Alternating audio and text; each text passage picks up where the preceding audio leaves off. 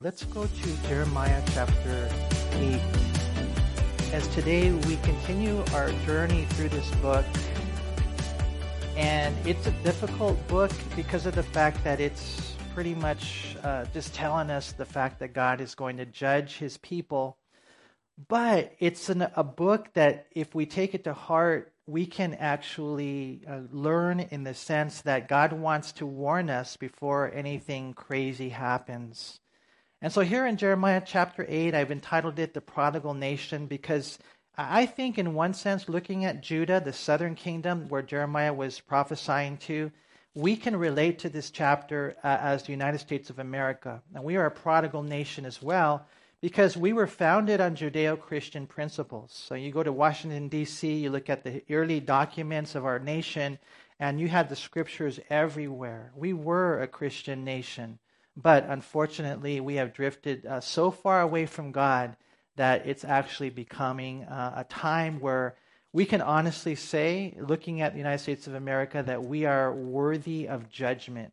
So to me, it makes perfect sense, and you guys probably know this, right? But the next event, probably on the prophetic calendar, is the rapture of the church, which can happen at any time.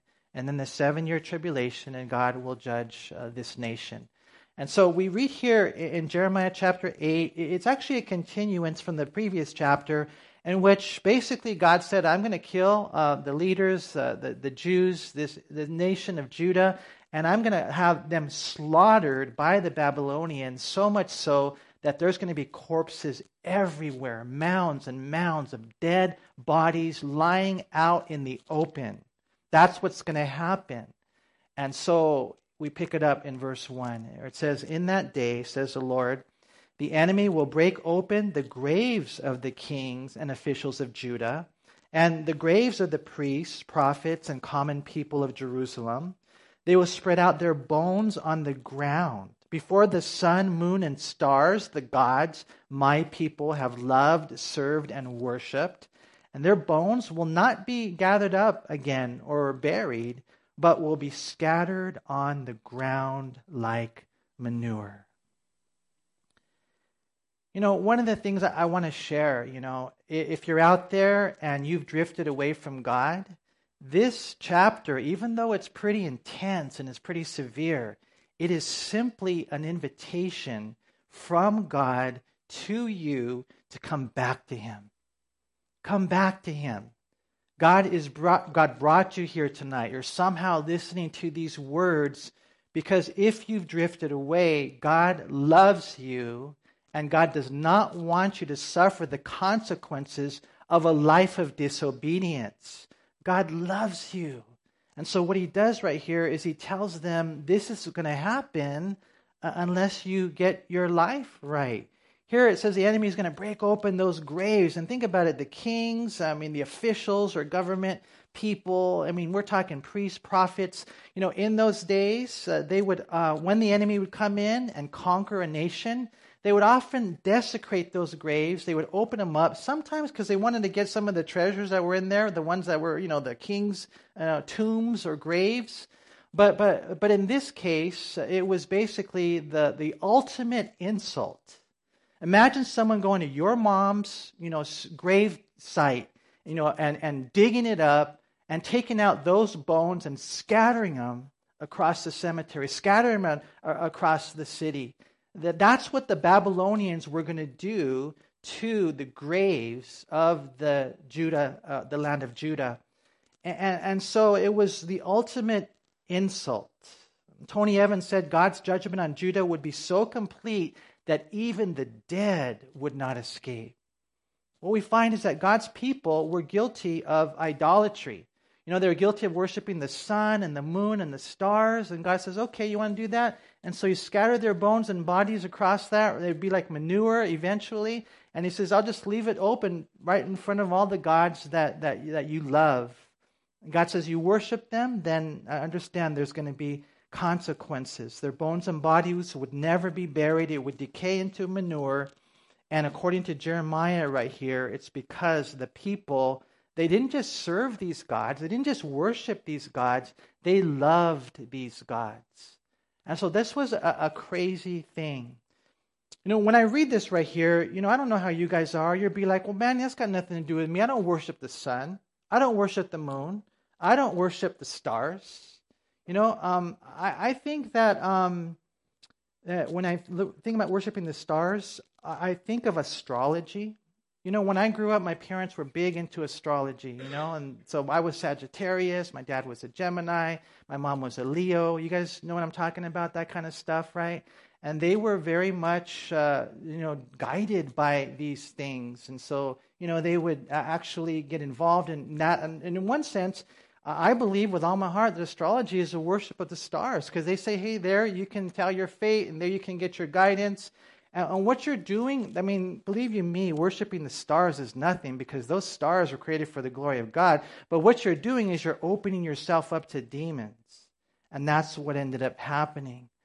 And so, I don't know, you're about to be here tonight, and you're like, well, I don't do astrology, Manny, and I don't worship the sun, and I don't worship the moon. But understand this, and we always come back to this. I know it's a basic Bible truth, but anything or anyone we put before God is an idol. And I have to examine my own life. Am I guilty of idolatry? Is there anyone, boyfriend, girlfriend, husband, wife, kid, yourself, whatever it might be, an ambition that you have, a possession that you have? I mean, some people worship their phones. I mean, you can't get them off their phones. They won't read their Bible, but they'll hang out with their phones. And so you name it, television, an entertainment, a hobby, money. You can't come to church because they have to work. And the reason why they work so much is because they want the money. They want the overtime. Listen, you're guilty of worshiping mammon. And so if God's people would repent of our idolatry, we would be a strong church.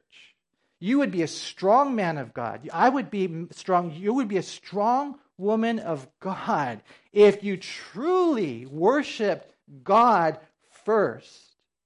So that's where they were. So you might be here and you're like, well, I don't worship the sun, the moon, and the stars. But we have to examine our own life. Truly, is God number one? I've always thought it was interesting the way that John ends his first epistle. In 1 John chapter 5 and verse 1, it was almost like this is like the heaviest warning. He says, little children, keep yourselves from idols. Amen. Ask yourself tonight, is God truly number one in your life?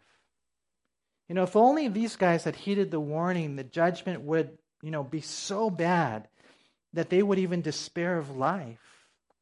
It's interesting what we read here in verse 3, and the people of this evil nation who survive will wish to die rather than live where I will send them.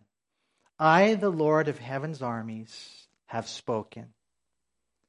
And so there's a couple of views on this. Some people believe, well, what it's saying right here is that, these people, they'd rather die than live, and so they're going to be carried over to Babylon. And their whole life will be a life of regret. A life in which, man, I don't even want to live. But others believe that basically what ends up happening is because they don't want to live, they kill themselves. They commit suicide. They take their own life. And that's happened in the history of the Jews. I remember we're getting ready to go to Israel in a couple of weeks. And one of the places that we're going to visit is this amazing fortress that Herod built. Herod was an amazing builder. It's called Masada. And so when the Romans conquered the Jews in 70 AD, 1.2 million Jews were slaughtered in Jerusalem. But there was about 1,000 or more Jews that fled to Masada. And it was this fortress, and it was this crazy how strong it is. And you can still see it today sitting up on the hill. But the Jews that were up there, as the Romans, they surrounded Masada for 3 years. For 3 years. And so finally, when the Jews realized they could not win this victory, you know what they did? 967 Jewish men, women, and children took their own life. There was a mass suicide. Just like Jeremiah is talking about right here. But see, it didn't have to be that way. If only we would put God first. But they were not able to do that. It made no sense. Look at verse 4. It says, Jeremiah, say to the people, This is what the Lord says. When people fall down, don't they get up again? When they discover they're on the wrong road, don't they turn back? I mean, have you guys ever fallen down? I'm just curious. We've all fallen down. I remember one time I was working at the market, and I was a hustler back in the day. I was started in the grocery store when I was 17 years old, and I was one of those box boys. It's probably different now, but they didn't have the right price on it. And so they would send the box boy to go and find the price, and I remember I used to run. I don't know why, I just like running in the market. And then I remember one time I ran, and I don't know if you remember those chrome bars, and they would separate, this from that, and I jumped over it. I would always hurdle it, no problem, man. I was a lot younger back then. But I remember one time in front of all the customers and all the workers, I was hurdling it, and boom, I got caught, and I fell on my face, man. Now, there's a temptation when you do something like that to stay down. You're like, just stay down. But there's also the temptation. Normally what we do is we get up right away, right? Because we don't want anybody to see us. Or at least, hopefully we can diminish the number of people that saw us, right? And when we fall, I mean, you don't just stay on the ground. You don't just be like, oh, well, I fall. I'm just going to stay here, for the rest of my life. I mean, no. When you fall, get up. Maybe you're here today and you've fallen. Get up. Get up, man. Don't stay down on the ground where the enemy's going to come. Because if you've ever been in a fight, you know what I'm talking about. If that person's on the ground, next thing you know, you start getting kicked. And that's what the enemy will do.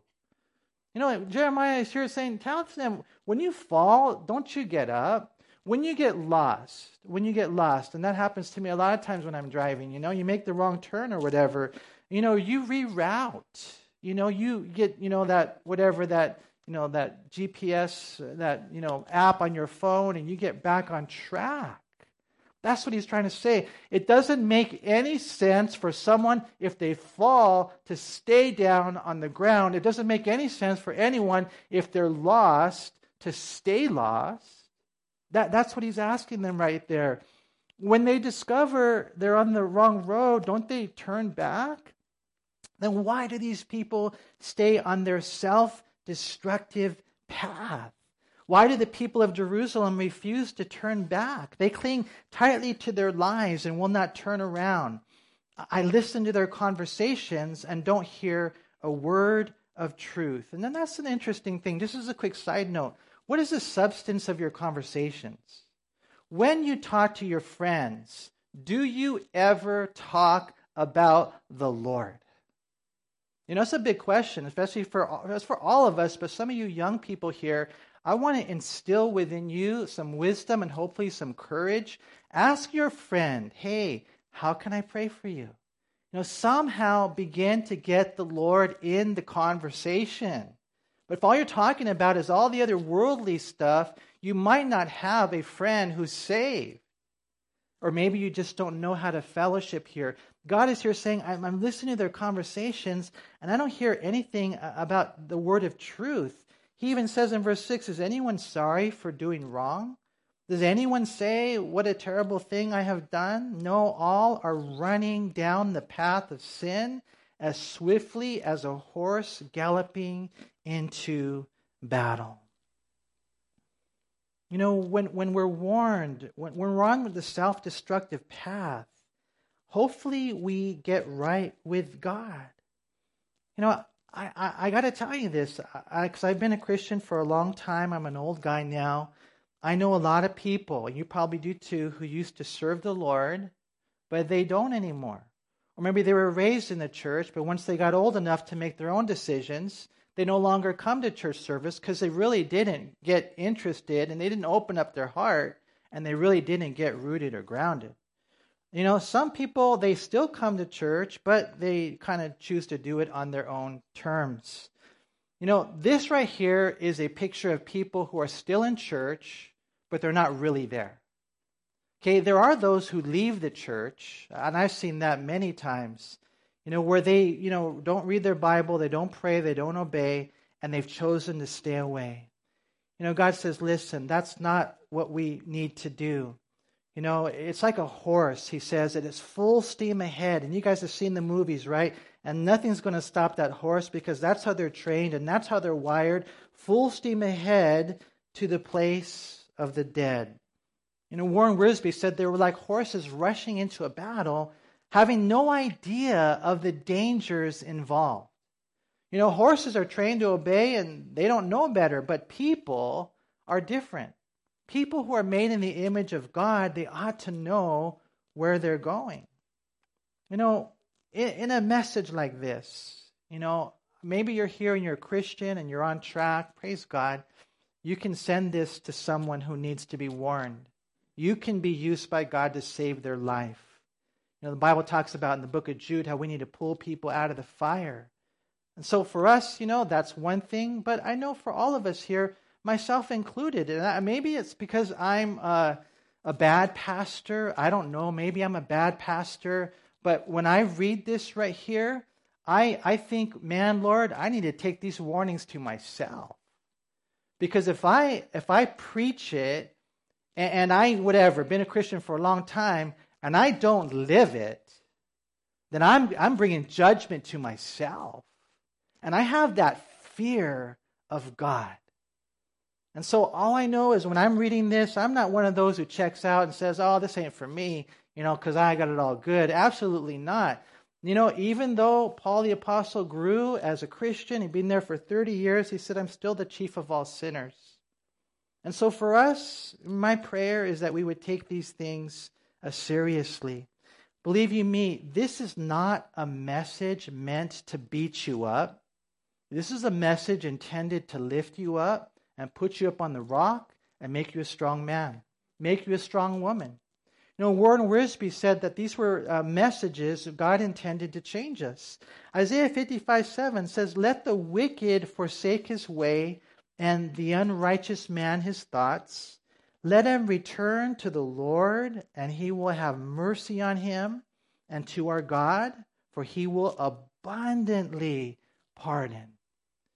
If you're out there and you're not a Christian, maybe you were raised in it, maybe you heard it when you were small, you never really got in, or you never got saved. That's right. That's what he's saying right there. Let the wicked forsake his way. Let him know that if you return to the Lord, then you will have this mercy, and God will pardon you abundantly. And then like Hosea chapter 6 and verse 1, it says, come, let us return to the Lord. Now he's speaking more to believers. Come, let us return to the Lord. He has torn us to pieces, so now he will heal us. He has injured us, now he will bandage our wounds. And again, maybe you are not out there doing the drugs and all that kind of stuff, but sometimes our hearts move. Sometimes our hearts get cold. I believe with all my heart that if you're a Christian and living in the last of the last days, you should be on fire, man. On fire. This should not be a lukewarm thing. This should not be a half-hearted thing. Do we realize what's going on? People should be able to see that in your life, and that's got to be evident. What we see right here in looking at this is God is saying, come back. Come back to where you belong. I've always loved Luke 15. If you guys would, let's turn there, because that's really what this is about, you guys. I don't want to beat you up, because if I do, you might beat me up. And so, I don't want to do that. But I just want, if there's anyone here, there might be one or two or three people here that your heart has drifted away from God. This is the night to come back to the Lord and reignite that fire. Luke 15 is all about this heart that God has. It says in verse 1, tax collectors and other notorious sinners often came to listen to Jesus teach. And this made the Pharisees and teachers of the religious law complain that he was associating with such sinful people, even eating with them. They did not like the fact that Jesus was hanging out with sinners, right? And so Jesus told them this story. He said, if a man has 100 sheep and one of them gets lost, what will he do? Won't he leave the 99 others in the wilderness and go to search for the one that is lost until he finds it? And when he has found it, he will joyfully carry it home on his shoulders. When he arrives, he gathers his friends together and neighbors, saying, rejoice with me because I have found my lost sheep. In the same way, there is more joy in heaven over one lost sinner who repents and returns to God than over 99 others who are righteous and haven't strayed away. Now here we are, among the 100 people. Is there one person here tonight that God is looking for you? You're a sheep who has strayed. Understand, that's how much God loves you, and that he would leave the 99 and go looking for you. And so when he brings them back, just the joy that he has. You have the lost sheep, and then there's a lost coin in verse 8. Or suppose a woman has 10 silver coins and loses one. Won't she light a lamp and sweep the entire house and search carefully until she finds it? And when she finds it, she will call on her friends and neighbors and say, "Rejoice with me, because I have found my lost coin." In the same way, there is joy in the presence of God's angels when even one sinner repents. It's a trip, man. God is looking for you. Think about that. God is looking for you. You might be here, never accepted the Lord. He's looking for you. Maybe you've been here, you drifted away from God like big time. You're out there, sowing your wild oats. God's looking for you. But you might even be here, and in all reality, you're just a Christian, but you're a very nominal Christian. You're a very lukewarm Christian. You got one foot in the church, one foot in the world. God is looking for you. God is. I'm not the church. We love you, don't get me wrong, but you have to understand the way that this is. This is God looking for you, saying, come back to where you belong. You got the lost sheep, you got the lost coin, but then the one that's most famous, I guess, is a lost son. Look at verse 11. It says, to illustrate the point further, Jesus told them this story that a man had 2 sons.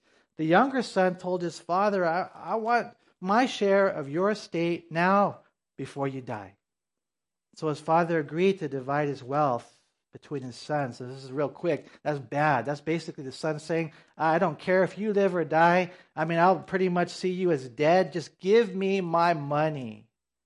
That's how horrible of a son he was.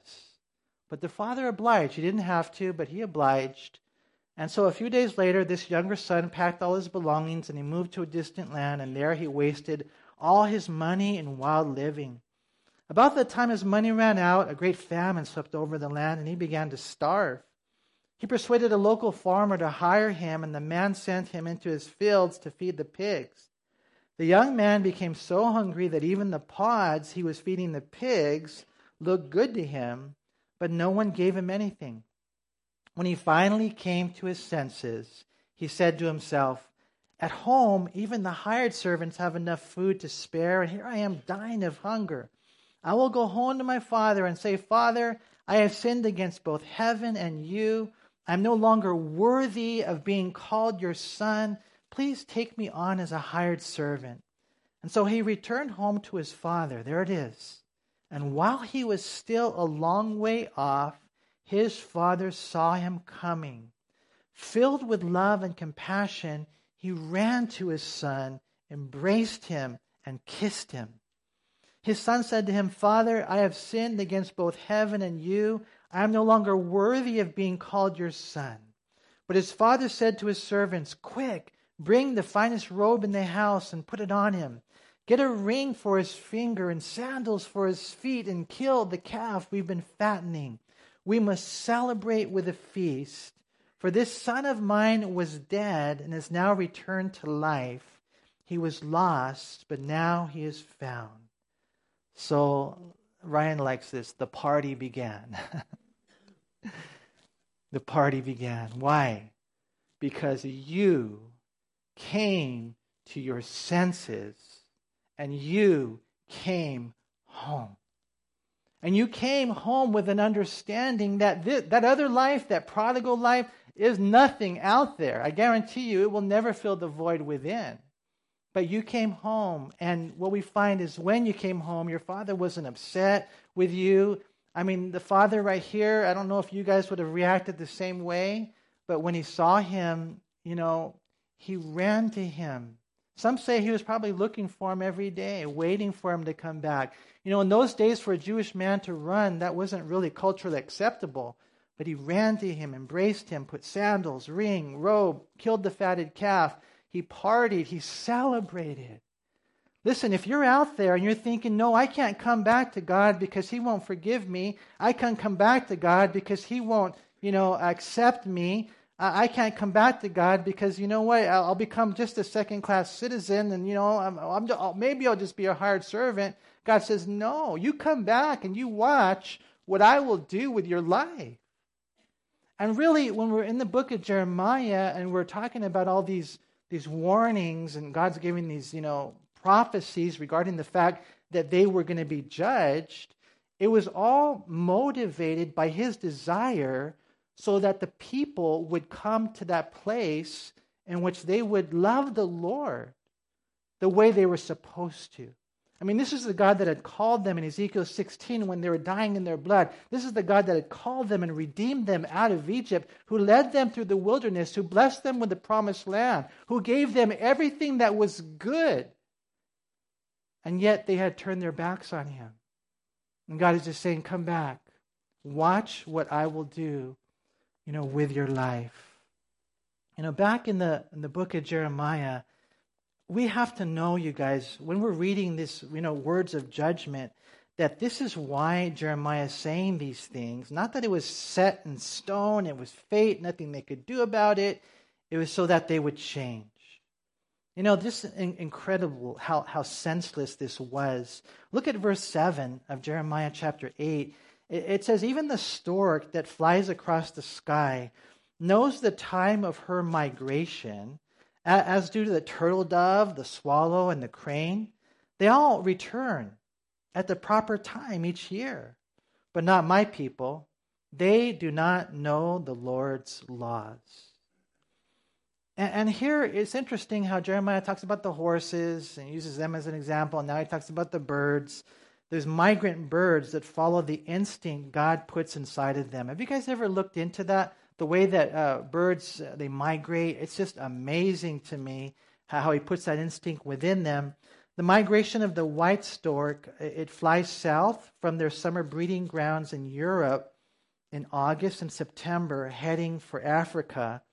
And there they spend the winter in Savannah from Kenya and Uganda south to the Cape province of South Africa. I think we have a picture here. And so you guys know, that's Europe. This is Africa, South Africa. Just think about the thousands of miles they travel instinctively, returning to where they were made to be. And God is saying, I'm tripping out on you. These birds know when to return, but for some reason you don't. And so God is calling them through Jeremiah. He's just come back to me. But unfortunately, we see many times people refuse. Warren Wiersbe said, made in the image of God, men and women ought to be as obedient to divine instruction as birds are to natural instinct. That's how obedient we should be. We have instincts, but we also have morals, and we have a God-given conscience. And even though we're superior to animals, many times, unfortunately, the animals put us to shame. Isaiah, the prophet, gave an example in Isaiah 1 verse 3, where it says, even an ox knows its owner, and a donkey recognizes its master's care. But Israel doesn't know its master. My people don't recognize my care for them. Think about that. An ox knows who owns him. Do we know who owns us? Looking at this right here, we see the donkey knows its master. Do we know our master? Do we know the one who is Lord of our life and the one who cares for us? It doesn't make any sense because they hadn't yet come to their senses. It's interesting what Jeremiah says there at the end of verse 7, that they do not know the Lord's laws. And that's the thing. The reason why people drift away a lot of times, is because they don't know the Word of God. And so, verse 8, he says, how can you say we are wise because we have the Word of the Lord? when your teachers have twisted it by writing lies. These wise teachers will fall into the trap of their own foolishness, for they have rejected the word of the Lord. And are they so wise after all? Or as the New King James says, what wisdom do they have?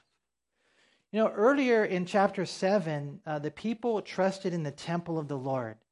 Imagine, you go to the temple of Solomon, and it was the one that Herod had built in all reality, and it was just beautiful. And you're just thinking, we're good, God's not going to judge us. There's a sanctuary right here, and we're safe. And so their whole trust was in the temple.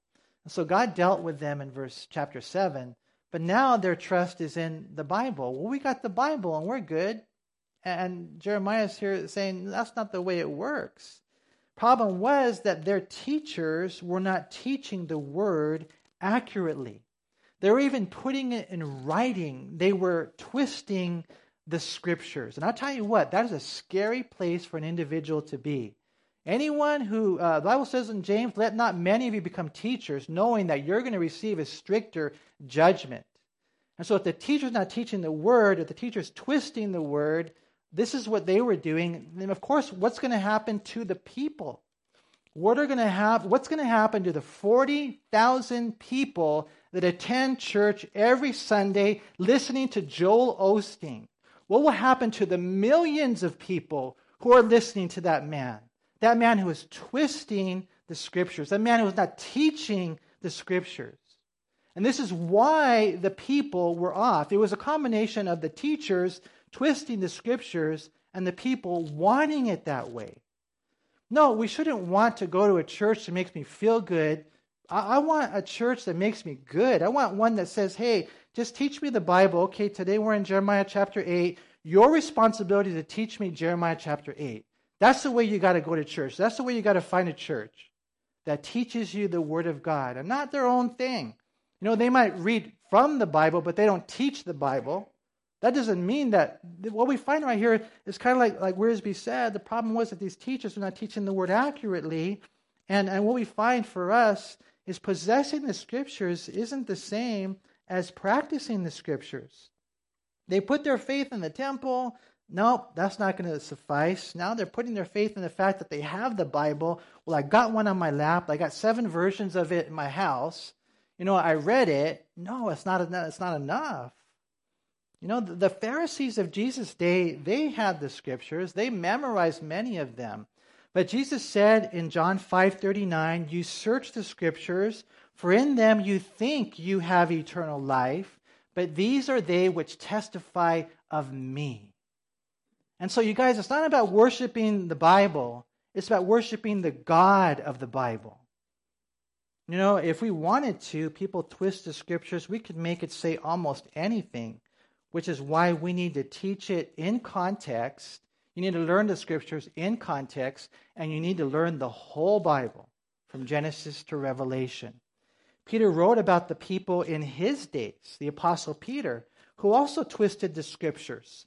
He said in 2 Peter 3:16, speaking of these things in all of his letters, talking about Paul, some of his comments are hard to understand, and those who are ignorant and unstable have twisted his letters to mean something quite different, just as they do with other parts of the scripture, and this will result in their destruction. And so I do want to encourage you guys, be careful who you listen to. Be careful who you read. Because a lot of these guys that say they're Christians, or some of these people, they're on YouTube or wherever it is, it doesn't necessarily mean they're rightly dividing the word of truth. It was a word of warning to the people. It was a word of warning here, Jeremiah, to the false teachers, the prophets, who were only in it for the money. Look at verse 10. I will give their wives to others, and their farms to strangers. From the least to the greatest, their lives are ruled by greed. Yes, even my prophets and priests are like that. They are all frauds. They offer superficial treatments for my people's mortal wound. They give assurances of peace when there is no peace. Are they ashamed of these disgusting actions? Not at all. They don't even know how to blush. Therefore, they will lie among the slaughtered. They will be brought down when I punish them, says the Lord. And if you cross-reference Jeremiah 6:13-15, it kind of says pretty much the same thing. One of the exceptions, however, is that this one he mentions the wives. He says right there in verse 10, I will give their wives to others. And that first consequence is pretty heavy. You know, one of the things that you'll find when the Lord is disciplining us, and he'll do it verbally sometimes he does it circumstantially, sometimes physically, sometimes fatally. And so the verbal warnings will increase in intensity. They'll get worse. And so Jeremiah 6:13-15, this is what's going to happen to you guys. They didn't listen. And then God says, okay, well, let me add something to the sentence. Your wife will be raped. Your wife will be ravaged. Your wife will be ruined. Do you care about that? I mean, you got husbands out there that are no longer coming to church service. Do they care about their wife? Do they care about their kids? Or is it just them? Why aren't they leading their families where they need to be led? You see, you're looking and you're reading this right here, and we don't realize the consequences that other people will have because of our sins. You know, and looking at this, it's so important for us to understand what's going on. You know, there may be some men here tonight or maybe watching online, and you're not in line with the Word of God. I mean, listen, if I could just say this to you, my friend, please, if you're not going to get right for yourself, will you at least get right for your family?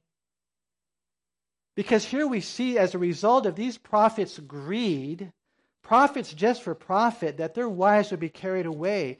Imagine being there on that day when judgment came as a false prophet. You ignored the warnings, but then the inevitable arrives. You're beaten down to the ground, and right before you die, you see them taking your wife away to be raped and ravaged and enslaved by the enemy. You know, I pray, you guys, that we're not messing around. Are you a godly man? You can be. No, we don't be perfect. Don't get me wrong, but you got to be real. There can't be any secret sin. You're looking at this and that when you shouldn't be. I mean, it's important for us to be men and women of integrity. You know, it's so sad. These guys right here, you know, greedy for money. Again, a lot of times that's what makes their lives tick, and they're not ashamed at any of this. Verse 11 says they offer superficial treatments for my people's mortal wound. You know, you got some guys out there. Joel Osteen says, I won't talk about sin. God hasn't called me to talk about sin. Dude, have you read your Bible? I mean, it's in there everywhere. But what ends up happening, you got someone when they got a gunshot, you know, when they got a blow in their body, and here's a guy like that, a prophet like that. What does he do? He puts a Band-Aid over it. No, you got to get surgery. You got to get that bullet out of them. You got to get that cancer out of them. That's what the warnings are. That's why we talk about sin, because it needs to be removed. And so looking at this is so crazy. You know, people will listen to a passage like this or a message like this, and they'll be like, well, I don't really like, you know, he's kind of negative, you know, and I just want the positive, you know, I just want the peace. Look at verse 11. They offer superficial treatments for my people's mortal wounds. They give assurances of peace when there is no peace. And so God will punish them. We read in verse 13, I will surely consume them. There will be no more harvest of figs and grapes. Their fruit trees will all die. Whatever I gave them will soon be gone. I, the Lord, have spoken. And so the Lord, speaking through Jeremiah, wanting them to just, come on, you guys, be on fire for the Lord. You know, don't be one of those half-hearted Christians. You know, if you find yourself without a hunger or thirst for righteousness, then go home and get on your knees, and don't get off your knees until it comes. You know, fall in love with the Lord. This is what He's asking. Because if not, then this is what's ahead. If you're not following the Lord with a pure heart, with a reckless abandon, with a genuine, sincere love, then you will never be what God wanted you to be. You will never experience the life that God wanted you to live. And there will be consequences to your loved ones as well, because you chose not to follow the Lord with all your heart. That's all he's saying. And so he's warning them of these things. When this finally does happen, and remember, Jeremiah was prophesying for close to 40 years. Then, they had to, this is really happening. That's what we read in verse 14. And then the people will say, why should we wait here to die? There in those other cities. Come, let us go to the fortified towns and die there. For the Lord our God has decreed our destruction and has given us a cup of poison to drink because we sinned against the Lord. We hoped for peace, but no peace came. We hoped for a time of healing, but found only terror. The snorting of the enemy's war horses can be heard all the way from the land of Dan in the north. The neighing of all their stallions makes the whole land tremble. They are coming to devour the land and everything in it, cities and people alike. I will send these enemy troops among you like poisonous snakes you cannot charm. They will bite you, and you will die. I, the Lord, have spoken. One pastor said their refusal to acknowledge what was coming would be rudely interrupted when the reality of the Babylonian invasion could no longer be denied. The people would realize their sin. And again, I don't know how it's going to happen here in the United States of America, but I promise you it's going to happen. And so it would be weird, Let's just say, China invades, Russia invades, I don't know, someone from the Middle East. You just never know. How is it going to happen to us? Calamities, tragedies. We just got done, with this whole COVID thing, and some will call it pestilence, others won't. I don't know the details of that, but we definitely see the potential as something that can happen, that can sweep through our nation. And imagine when it starts happening, you're like, oh, yeah, it's real. It can happen. God will judge this nation, I promised you. And so they acknowledge their sin, but it's kind of like Judas. It was too late because the enemy already had them. Because Judas said, I've sinned. I've betrayed innocent blood. He threw the money down and he went and did what? He hung himself. That's why for us we got to get right before it's too late. One of the things about this right here, I will say this. It kind of reminds me of Eli. Do you guys remember the story of Eli in 1 Samuel chapter 3? Eli was a bad high priest, primarily because he allowed his sons to minister when they were in sexual sin. And they were sleeping with a woman that had come to the temple, and they were stealing from the offerings, and they despised the work of God. And Eli didn't do anything about it. He just let them do that thing, right? And so Samuel is just a little guy, he's 12 years old, and God, speaks to him. And so, it's kind of cool the way the Lord calls Samuel, Samuel. And, he ends up saying, Eli, hey, did you call me? No, get back to bed. He calls him again, Samuel, Samuel. And so he says, no, you did call me. And Eli says, no, you know what, I didn't. I think maybe it's the Lord. So next time you go back to bed, when you hear your voice, your name, Samuel, Samuel, tell him, speak, Lord, for your servant hears. And so that's sure enough, the Lord spoke to Samuel. And the word that the Lord spoke to Samuel, the next day Eli says, tell me everything that the Lord said. And this is what Samuel said to Eli. You're going to die. Your house is going to die. Your children will die. And you know what Eli said? Oh, well. The word of the Lord, he's good. Rather than just saying, God, forgive me. God, help me. God, spare me. God, show me how I can change. This is kind of what we see right here. They're like, oh, well. No, you guys, don't leave this night shrugging your shoulders, thinking that maybe it's too late or it's not applicable, whatever it might be. Let's leave tonight with saying, Lord, have mercy on me, show me my sin, and God, give me the grace to change, to grow. This is what we see. They were like, oh, well, no big deal. God's judgment's coming. Jeremiah, when it finally does, he doesn't gloat over this. We're going to see as we go through here that he's brokenhearted. As a matter of fact, Jeremiah is often referred to as the weeping prophet. Look at verse 18. He says, my grief is beyond healing. My heart is broken.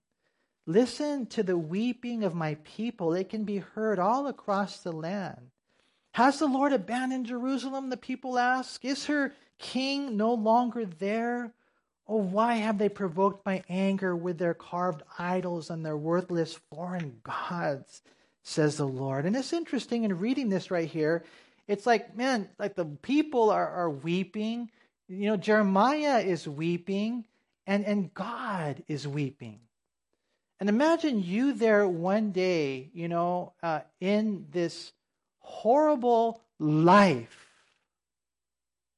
And you knew it wasn't supposed to be that way, but you chose that way, and there you are weeping. You know, the ones who warned you are weeping. God himself is weeping.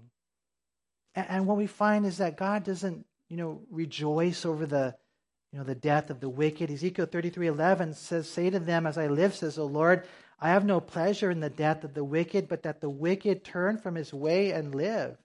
Turn from your evil ways, for why should you die, O house of Israel?" And remember, Ezekiel was also a prophet in the same time frame, a little later, but he's prophesying from Babylon, but they're all trying to warn them. God says, listen, if you get judged, and my prayer is that everyone here in this room goes to heaven. Everyone here watching online, anyone listening to study, my prayer is that you go to heaven. My prayer is that you get blessed in life. But if for some reason you choose to disobey and you don't go to heaven, you go to hell, you go to the lake of fire, you need to know this, that it was not God's desire for you. He takes no pleasure in the death of the wicked.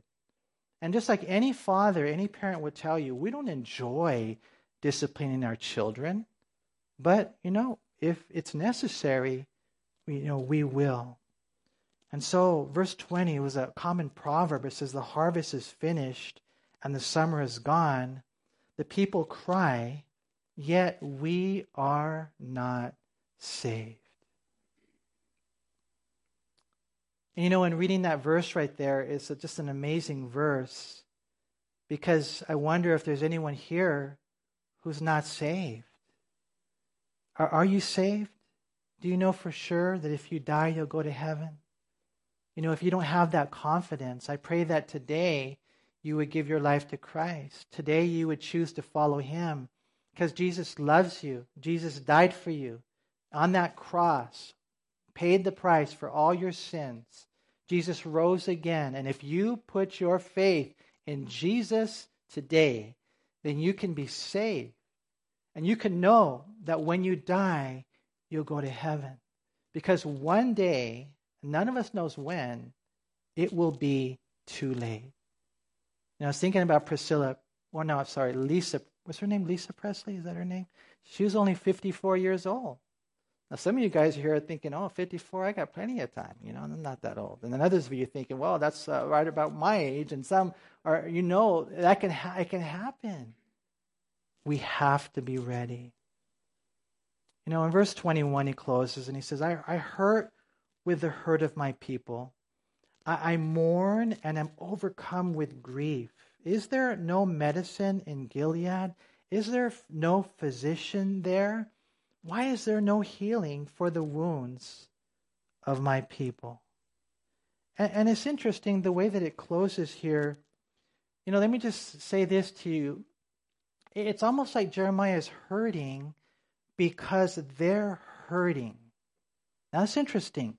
He's hurting because they're broken. He's hurting because they're in that place. And he says, man, it doesn't make any sense that they would have to die. Isn't there anyone there? Isn't there a physician there? Isn't there any help for them who are hurting? And maybe you're here tonight, or maybe you're watching and you're hurting inside. Your heart is broken. And that's unfortunately leading you to do things that are not of the Lord. And what God wants to do, because this is the reason why people do what they do, what God wants to do is God wants to heal your broken heart. There is a healer there. There is a physician there. His name is Jesus. And my prayer is that if you would run to him, that God would heal your broken heart. You guys, let's not be, the chosen frozen. Let's not be, half-hearted Christians. I pray with all my heart that God would capture us. We all here have been redeemed by the blood. It's not our life, it's His life. So God, help us to live for